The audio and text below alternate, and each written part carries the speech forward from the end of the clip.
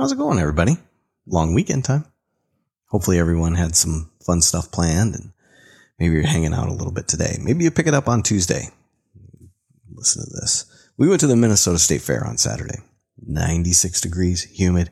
I mean, it seemed like a great idea. You know, hanging out with probably 200,000 of your best friends. I mean, fantastic. The food was okay. I mean, and that's probably on us. Maybe we didn't hit the right places. I don't know. I did not hydrate well enough heading into this. I can tell you that, which made my beer consumption probably a, let's say, not so good idea.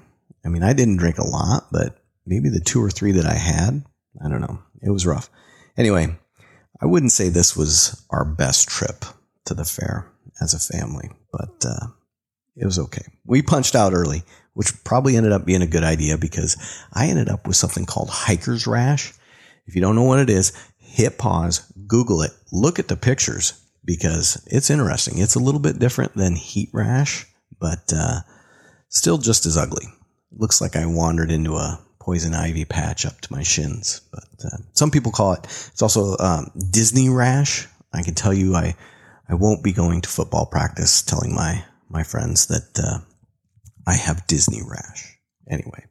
Okay, here we go. We're going to skip the amendments one more week. So 2 weeks in a row, we're going to skip the amendments. And we kind of figured the reason we're going to is we got to tell you exactly why you have the day off today.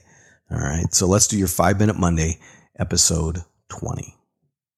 Make this rather snappy, won't you? I have some very heavy thinking to do before 10 o'clock. All right. Here we go. Labor Day. It's the unofficial end of summer. Sorry, kids. It's true. You're going back to school. We celebrate it on the first Monday in September.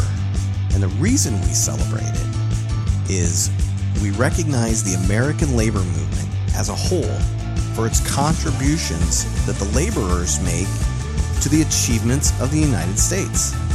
Now, to me, when I think about Labor Day, I'm thinking about the men and women banging it out every day on an assembly line or running the heavy equipment, building our roads and our bridges, right? That type of stuff. Oregon, you were the first state to recognize it and make it a public holiday back in 1887. It wouldn't be until 1894 that it becomes a federal holiday when President Grover Cleveland signs it into law. A guy named P.J. McGuire, who was the VP of the American Federation of Labor, is the one that's widely given credit with coming up with the idea back in 1882 after a visit to Toronto. Now, some think it was a guy named Matthew McGuire who was the secretary of the Central Labor Union. So you got 2 guys with the last name McGuire. Now, both are spelled differently. You got an MC McGuire and an MA McGuire. It's interesting. You know, the Minnesota State Fair, it ends on Labor Day, and it does so because under state law, public schools normally don't go back to school after Labor Day to give kids time to present their 4-H projects at the state fair. So that's pretty cool. We could do a little bit more with that. I'm going to leave you with this quote. Too often, the younger generation of workers forgets the bitter hardships and struggles of those who went before them to build conditions they enjoy today. Remember, the American worker did not always have the good things in life. James R. Hoffa. Yep, that one. Jimmy Hoffa. Hey, if you know where he's at, let us know. Have a good week, everybody.